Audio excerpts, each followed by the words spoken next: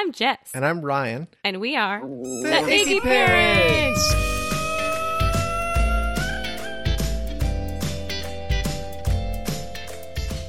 Welcome to episode 44. This is all about dog photography.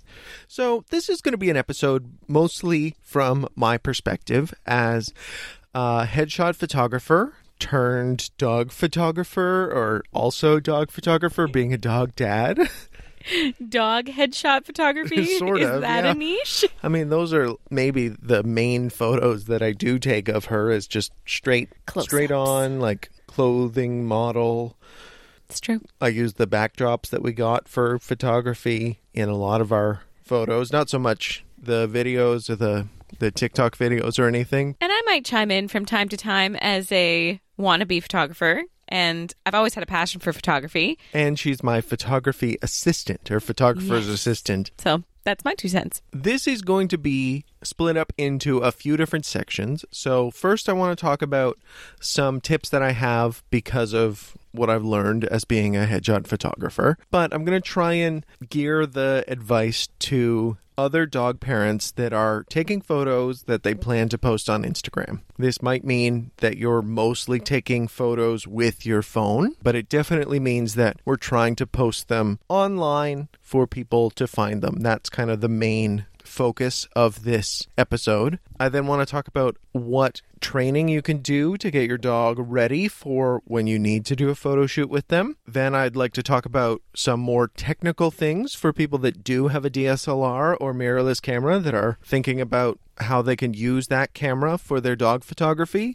And then we'll end off with a Q&A. So we are currently live on Instagram and TikTok. So at the end, we'll scroll back through the comments and see what questions people have had. We've had some questions on some posts that we've made, and we'll finish up with that. Sound good? Sounds good. I love the irony that we're talking about photography in an audio way. I know. Yeah, it's I'm going to try and make my advice not super technical, that it's something you can listen to and take with you, that you can think about in the future when you're taking photos, as opposed to going to YouTube to get a photo tutorial that you can go back and reference. If you look around for advice on the internet, you're going to hear buzzwords a lot that I find to be very useful once you know what they are, but can be a little intimidating to get started. So these kinds of things are the rule of thirds, or shooting at golden hour, how focal length can affect shutter speed, which is very technical and not something that someone shooting on their iPhone needs to ever consider. But if you are using a camera, if you're learning more about photography, these things can make sense. I'll have an example of my mistake in the photo shoot that we just did in the last couple of days, and I can talk about why the photos didn't turn out exactly how I wanted, and then how I turned it back around. But instead of those technical things, we're going to talk specifically about dog photography, because we want to give practical tips to be able to get a better shot of your dog. You should be able to take a photo exactly how you dreamed, and or exactly how you see it in real life. I think we should jump into the first tips that I think everyone can use no matter how you're planning to shoot. Unless, Jess, you have something else to add before we get into it. I was just going to say it's like trying to take a picture of the moon on your cell phone. Yeah, that's a really good example. Other than the fact that I still can't even take a very good photo of the moon. But we're not taking photos of the moon. We're not. No. So that's getting off track. That's an example of not being able to take the photo that you imagined, but yes, I think you are going to be able to take a picture of your dog the way that you want. The first and most basic tip that I'm going to say is to make sure there is a lot of light. There's a couple of things that an automatic camera like your phone will do to try and compensate for there not being enough light, and the brighter it can be, the more that your photo will not appear blurry. Just remember that a lot of light, so whether that's open up a window or turn your back to the window so that the dog is being illuminated by the window, that will then give your phone or your camera the best chance of getting a sharper, brighter, clearer image. I think for me, I didn't know as much about lighting until I met you, until we started taking photos together, and even just photos of us as humans. If you take a photo of yourself in natural lighting, it's just going to be more clear. But when you get a dog involved with it, there's so many other factors because you've got to get them looking at you, or you're trying to get them in a certain position. So I feel like being able to use natural lighting is so helpful and effective. And if you can take photos outdoors of your dogs, amazing. I think for me as well, like the cheap option, if you don't have anything, use natural daylight. It's actually amazing. I've learned a lot more just from you about how to position yourself and use natural light to your best advantage. Because we're talking about dealing with dogs, my next tip is to always take more photos than you think you need. This can be take a bunch of photos in a bunch of different positions. The other thing is because they are often fickle and you can't have their attention for too long, you might think that you've gotten it and instead have gotten a blinking photo, or where they were looking off, or they were moving so it was blurry. The other thing is framing. So where you are, if you think that, oh, I know exactly what I want to use this photo for, and I take a photo of the dog filling the entire frame, and then come next month, I wanted to make a big announcement of something that I'm doing. For example, we've been releasing a bunch of products, and we just had our giveaway with Doggy Bathroom. We had a bunch of photos of the dogs with Doggy Bathroom, so we could pick the perfect photo that gave enough space to show the product and the dog on the poster. If you've only got a shot close up of the dog or only far away and you can't crop in, this is going to limit what you can do with the photography in the future. I think as well, having like blooper photos is really great. Yeah. And same thing with taking video, like having B-roll, having the stuff that didn't make the cut is actually so funny to have on hand. So maybe you catch the dog with the tongue out, maybe you catch with a funny paw up, and if you had just stopped once you thought you got the perfect photo, then you wouldn't have all these really cool extra photos. For me, that's what I like about the iPhone, and I know that this episode we're talking about professional cameras and stuff like that, but I love having iPhone live photo because then you can kind of pick the frame. Yeah, the key photo, so that if you did catch a tongue out, you can kind of change where the key photo is and potentially get a really crisp photo that you didn't know you were going to get with a live photo. Yeah, I just think, take lots of photos. Yeah, using that's a big, great live tip. Photos can give you some photos that you were not expecting to get. Next is about taking photos of your dog in an environment. So you want to make sure that there is what I like to call visual interest. So some photos are very simple and they're just of the dog, and that's exactly what they're supposed to do. For example, Adelaide's headshot photo is just the dog on yellow, highlighted in white to make her stand out, and it's just about her. But if you're trying to make a photo seem like it is in an environment, then you want to make sure that the elements in the photo are exactly what you need. So, for example, if you're out at a park and you want to take a photo of your dog, it might be really nice to show that there's a tree in the background. And the tree could then show, oh, it's spring or it's fall. And that can help inform what kind of environment you're in, what the season is, what time of year. It can make a throwback photo even more impactful. In contrast to a tree in the background, if you're not paying attention and you're just looking at the dog and making sure the dog is in exactly the right spot, there might be a garbage can directly behind your dog, right? You might only then remember the poop accident that you had if you have a garbage can in the background. Or how you forgot poop bags or something. Yeah. The other thing about having these elements is that it can reward the viewer for looking at your photo closer and in more detail. I was going to say with more discernment. Yeah. If you can add depth to the photo, so show that your dog is near to the camera and there's a lot happening behind them, or if you can do training with your dog that we're going to talk about soon and you can get farther away from your dog, you can show how small your dog is. For example, if you have a Italian Greyhound or a Pomeranian or something, if you have them right next to the tree, it can show the size difference. It's all about trying to make the viewer feel like they're there, right? A photo is a recreation of a time and place. Telling a story. Yeah, that's the kind of thing we're going for with our photos, unless you want to really focus in on the dog. Right. And like Ryan's saying, it doesn't just have to be clothes and accessories on your dog. It can be your dog in an environment with a really cool tree or maybe some brick or the stone on the ground, depending on what kind of a vibe you're going for, right? If you're taking city pictures or if you're taking country pictures or if you're taking indoor pictures and you have your dog on the couch, what could make your photo more visually interesting than just your dog sitting on the couch, and bring variety to your photography while still staying within the same sort of aesthetic?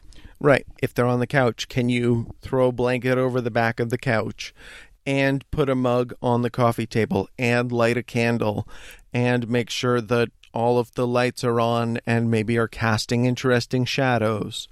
Yeah, I think this is making me think of our product photography shoot. Me too. I was just thinking that. Where it wasn't just a water bottle sitting on the table with a backdrop. And because Ryan has made such an effort to create an interesting story, even just with a water bottle on a table, I think that those photos really pop and they work really well. And our last tip here for general photography is that brighter photos are almost always more eye-catching than darker photos. The example that I always go back to is Marques Brownlee, who's a YouTuber who does a lot of reviews, mostly of smartphones, but he does a lot of technology reviews. Has been for a few years been doing a blind smartphone camera test. He gets people on Twitter and Instagram to vote in sort of a round robin of all of the most popular phones and see which has the best camera, just using the automatic settings. Open the camera and press the shutter button. And the most interesting finding from those is that iPhones often try and take a more neutral looking photo that you can then edit to look really wonderful, but some of the cheaper cameras will do more processing when you take the photo so that they end up being brighter, and the brighter photo usually wins if they're close enough. And when you're posting on Instagram and Twitter, these apps, these services are going to do some sort of processing, and the detail that you're going to get from a higher quality camera can sometimes be negated by the processing that Instagram does. So brighten up your photos. And this can be bring more light in when you're shooting photography, or in your Photos app, go in and bring up the exposure. Right. Now, for someone, again, who uses an iPhone primarily to take my photos, brighter is not always better if you are taking a photo of something or your dog in direct sunlight. But then if someone is taking up the exposure or brightening the photo, it doesn't work. Why, Ryan? So you want to make sure that you maintain the detail in the photo. And when I say that, I mean don't make the whites pure white and don't make the blacks pure black, because if you look at your dog in person, our dog in particular, Adelaide, is sometimes difficult to take photos of because she has white parts and because she has not black, but very dark brown. But when you look at her, it is not like looking at a sheet of paper. There's detail, there's bumps on her nose that you can see if you look closely. And if you bring the exposure up too far, that becomes straight, flat white. So you want to make sure not to make it go all the way white so you can still see like the individual hairs or the contours of their face and body and legs. Same with the dark parts, that you don't want it to be completely dark. Adelaide has a lot of blonde undertone, being a seal, and if it's too dark... Seal-colored Iggy. Thank you. Not a real seal. If it's too dark, that detail goes away. I think that's one of my biggest mistakes I've made when Ryan hands me the camera and I'm trying out his camera, that I'll take the photo and be so excited because it's so bright, and he'll have to, tap me on the shoulder and go, oh, but it's too bright. All that definition is gone. Sometimes on his camera, not dark, but the darker photo can be brightened and look way better. So I think it's time for us now to move on to the training portion. This might be less fun, right? This is not what we're doing during the photo shoot, but beforehand to make sure that your dog is in a good place to be able to take the photos that you're hoping to get. And a lot of this is top of mind for us because we're realizing that Phoebe doesn't have this training. We spent a lot of time with Adelaide when she was really young, and she got really good at looking at the camera, sit still, wait, and then she will be rewarded. But Phoebe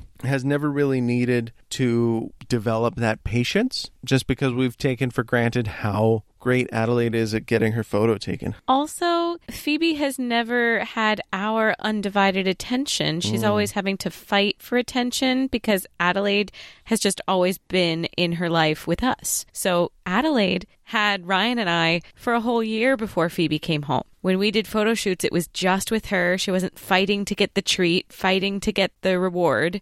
She just got it.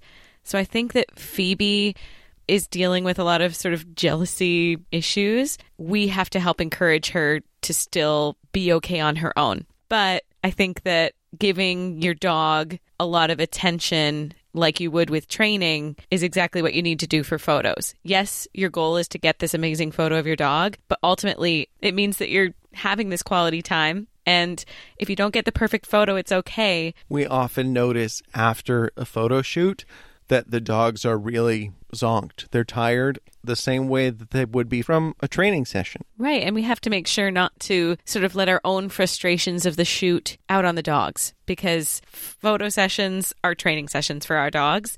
And they just get lots of treats. We make it super fun, and we try and make them as comfortable as possible. So my first tip is to get them to look at the treat. If you have a treat for them, you want them to be able to, wherever they are, look at the treat and not come for it.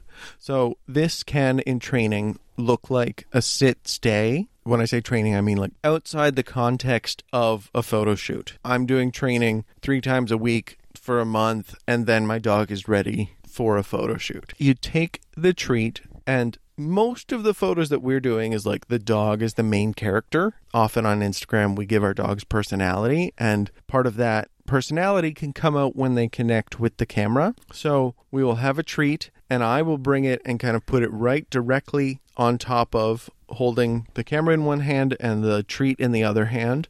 Bring them as close together as possible so that the dog is looking right at the lens, kind of right at the viewer. But Jess had a good point when we were discussing preparing for this episode. That is not always ideal. So we had a photo shoot, a commercial shoot for Cabo Foods, a Canadian dog food company, where they were trying to get lifestyle shots of the dogs where they were enjoying the product or playing with their pretend owner. And they were not supposed to be looking at the camera the way that a regular commercial is. And it might not always be a treat. It's whatever like your target is. For us, treats work really well, but sometimes it's a toy. Sometimes I've seen people jingle keys or like anything that gets their attention. I crinkle a water bottle sometimes. That really gets their attention. Mm-hmm. And of course, you as the human can also make noise. But if you're making noise and you want them to look away from you, that doesn't work.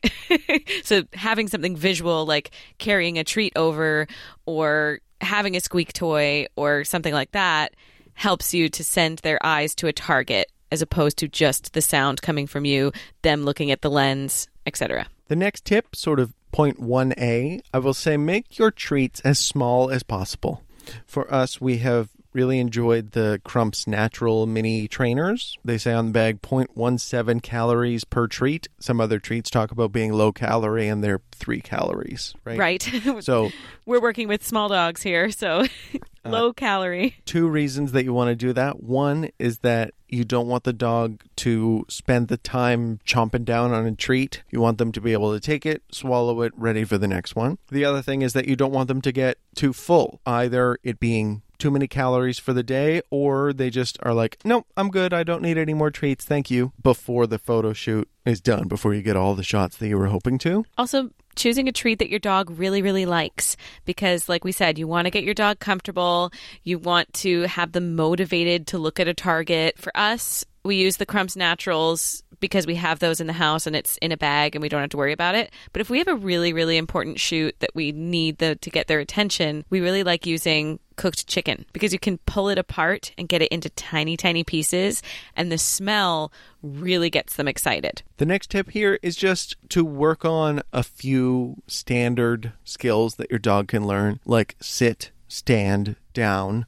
If you can have those in place before the photo shoot, then you're going to be better off than just whatever your dog does naturally. So taking cues from your dog. I think that's the biggest thing. Like, listen to your dog. Don't force your dog into anything. I know that we've had some questions about how to get your dog comfortable. And we've said, yes, treats, praise. Using praise is really good.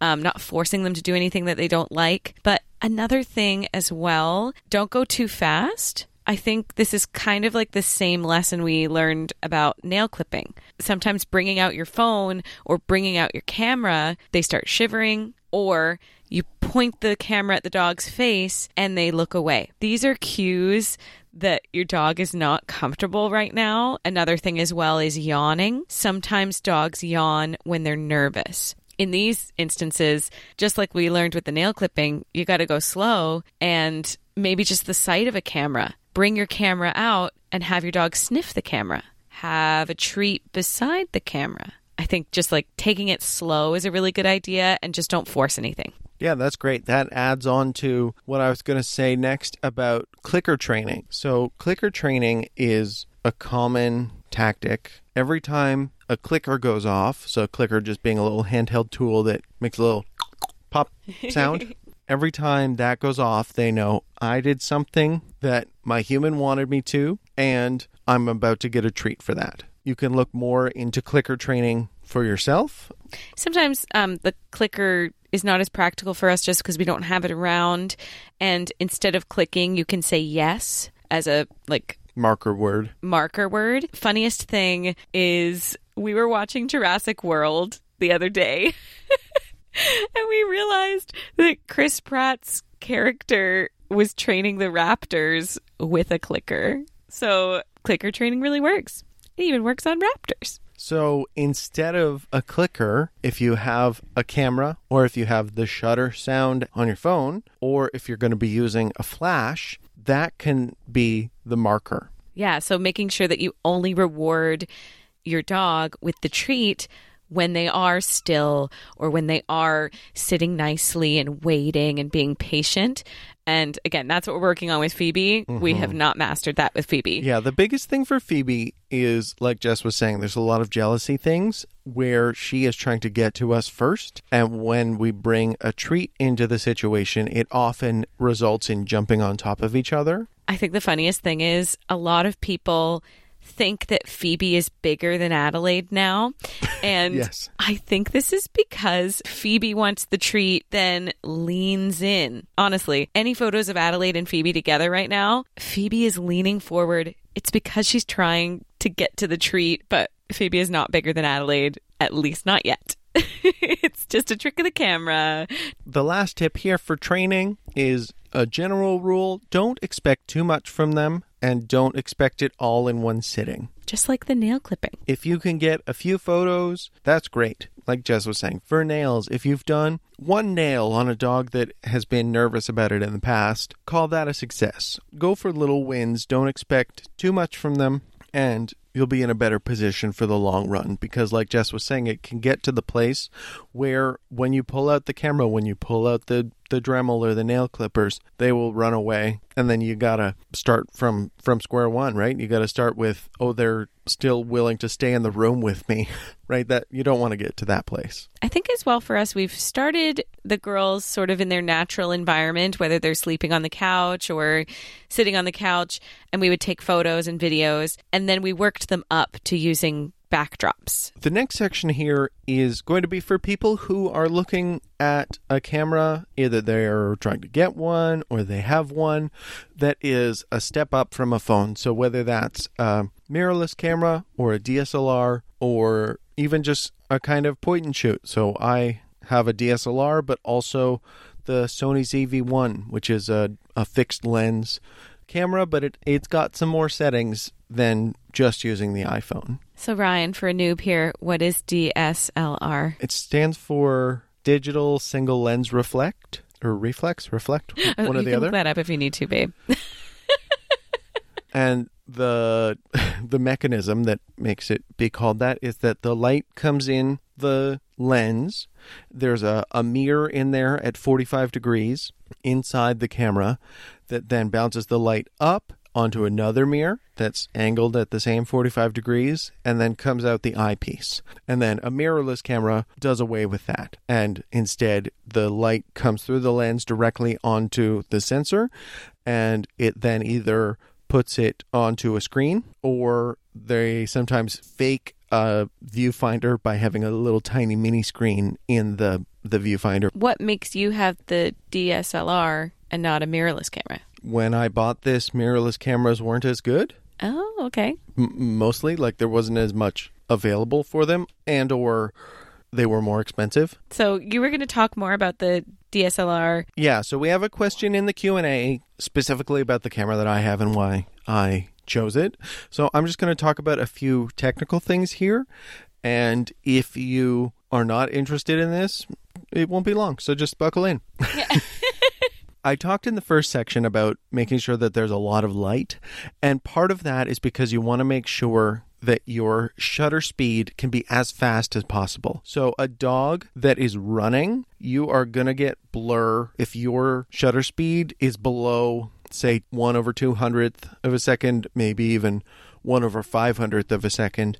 And the only way that you're going to be able to do that is with a flash that has high-speed sync or go outside. The sun is then going to allow you to bring the shutter speed as high as you can so that there's not blur in the photos. Or the advice would be, don't try and take action photos of your dog if you don't have good enough lighting indoors. You may have heard of the buzzwords that I mentioned in the beginning. So the rule of thirds, golden hour, and how focal length can affect shutter speed. These all relate to different aspects of photography. So the rule of thirds is about making sure your subject is off center from the photo, because it then draws your eye around the entire photo.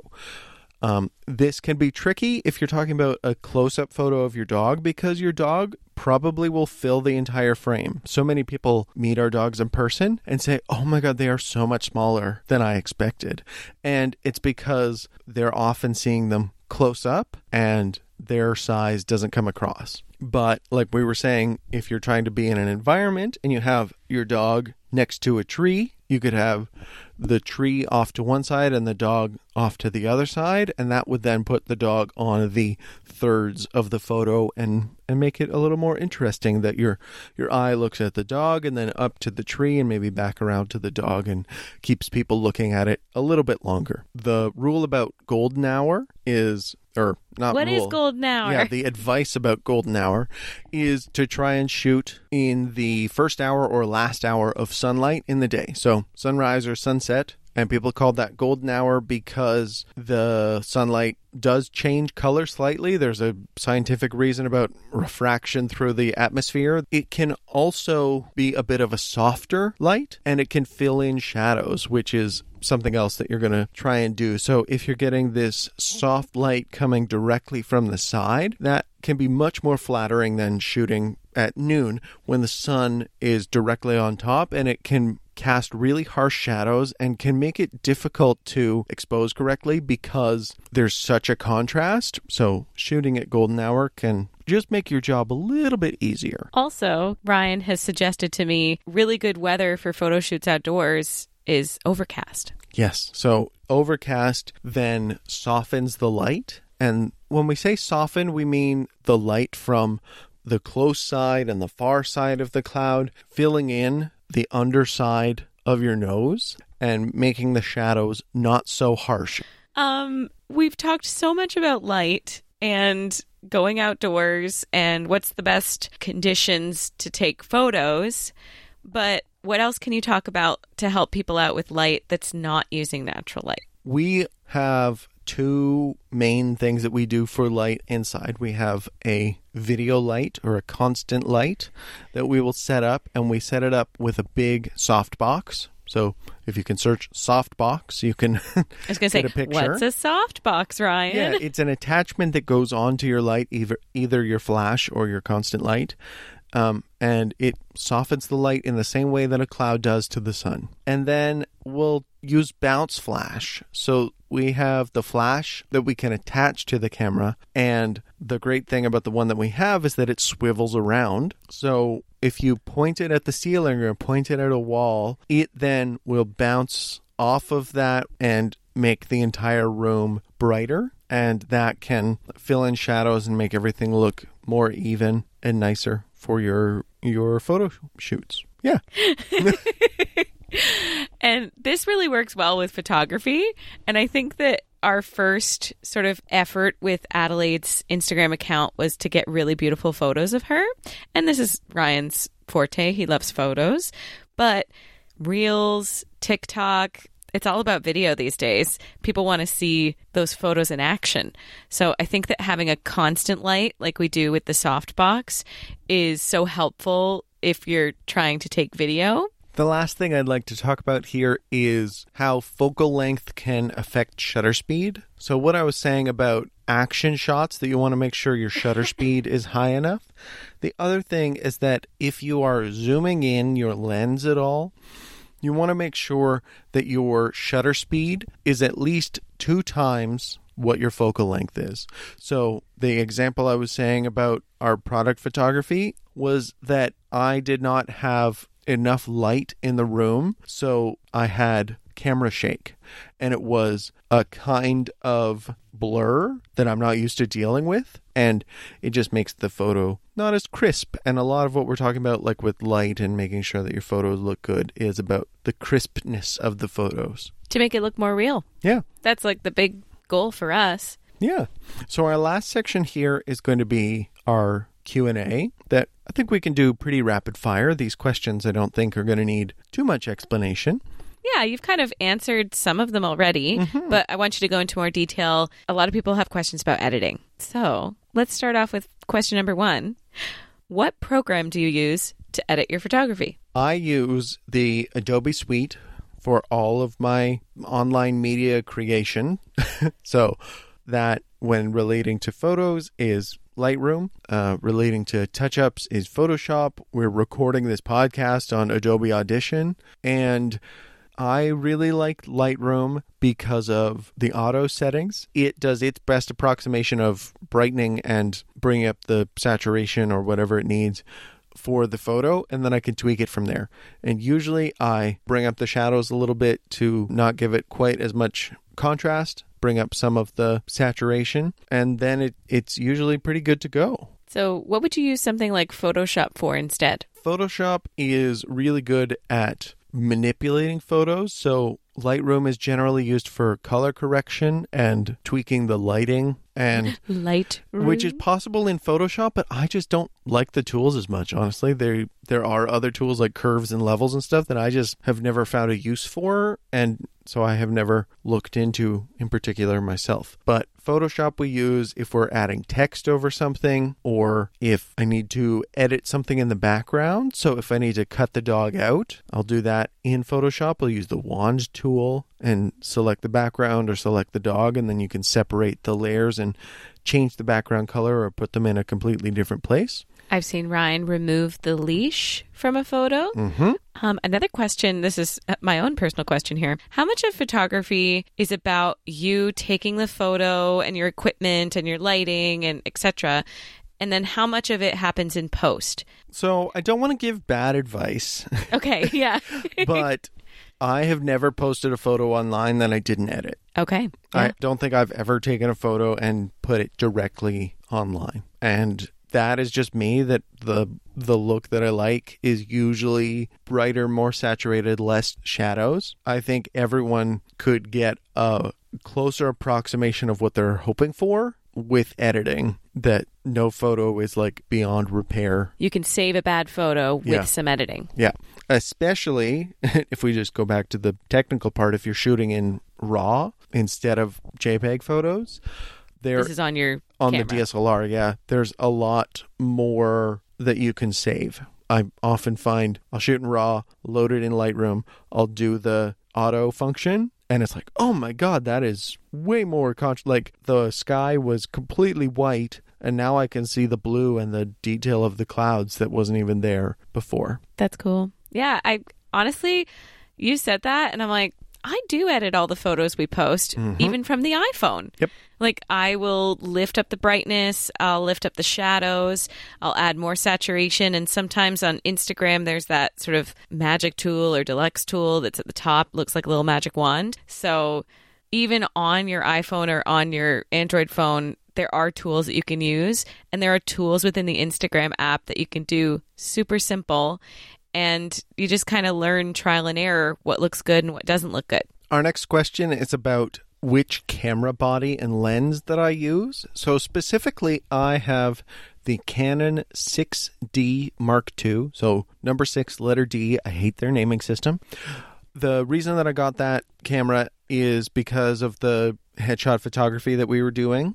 I found that I wanted a full frame camera instead of a crop sensor, so it's just the size of the sensor in your camera. I had before a T5i, Canon T5i, and the biggest thing was to get the whole face in frame. I had to be too zoomed out on the lens that I had, which then sort of distorted the face. Do I love this camera for dog photography?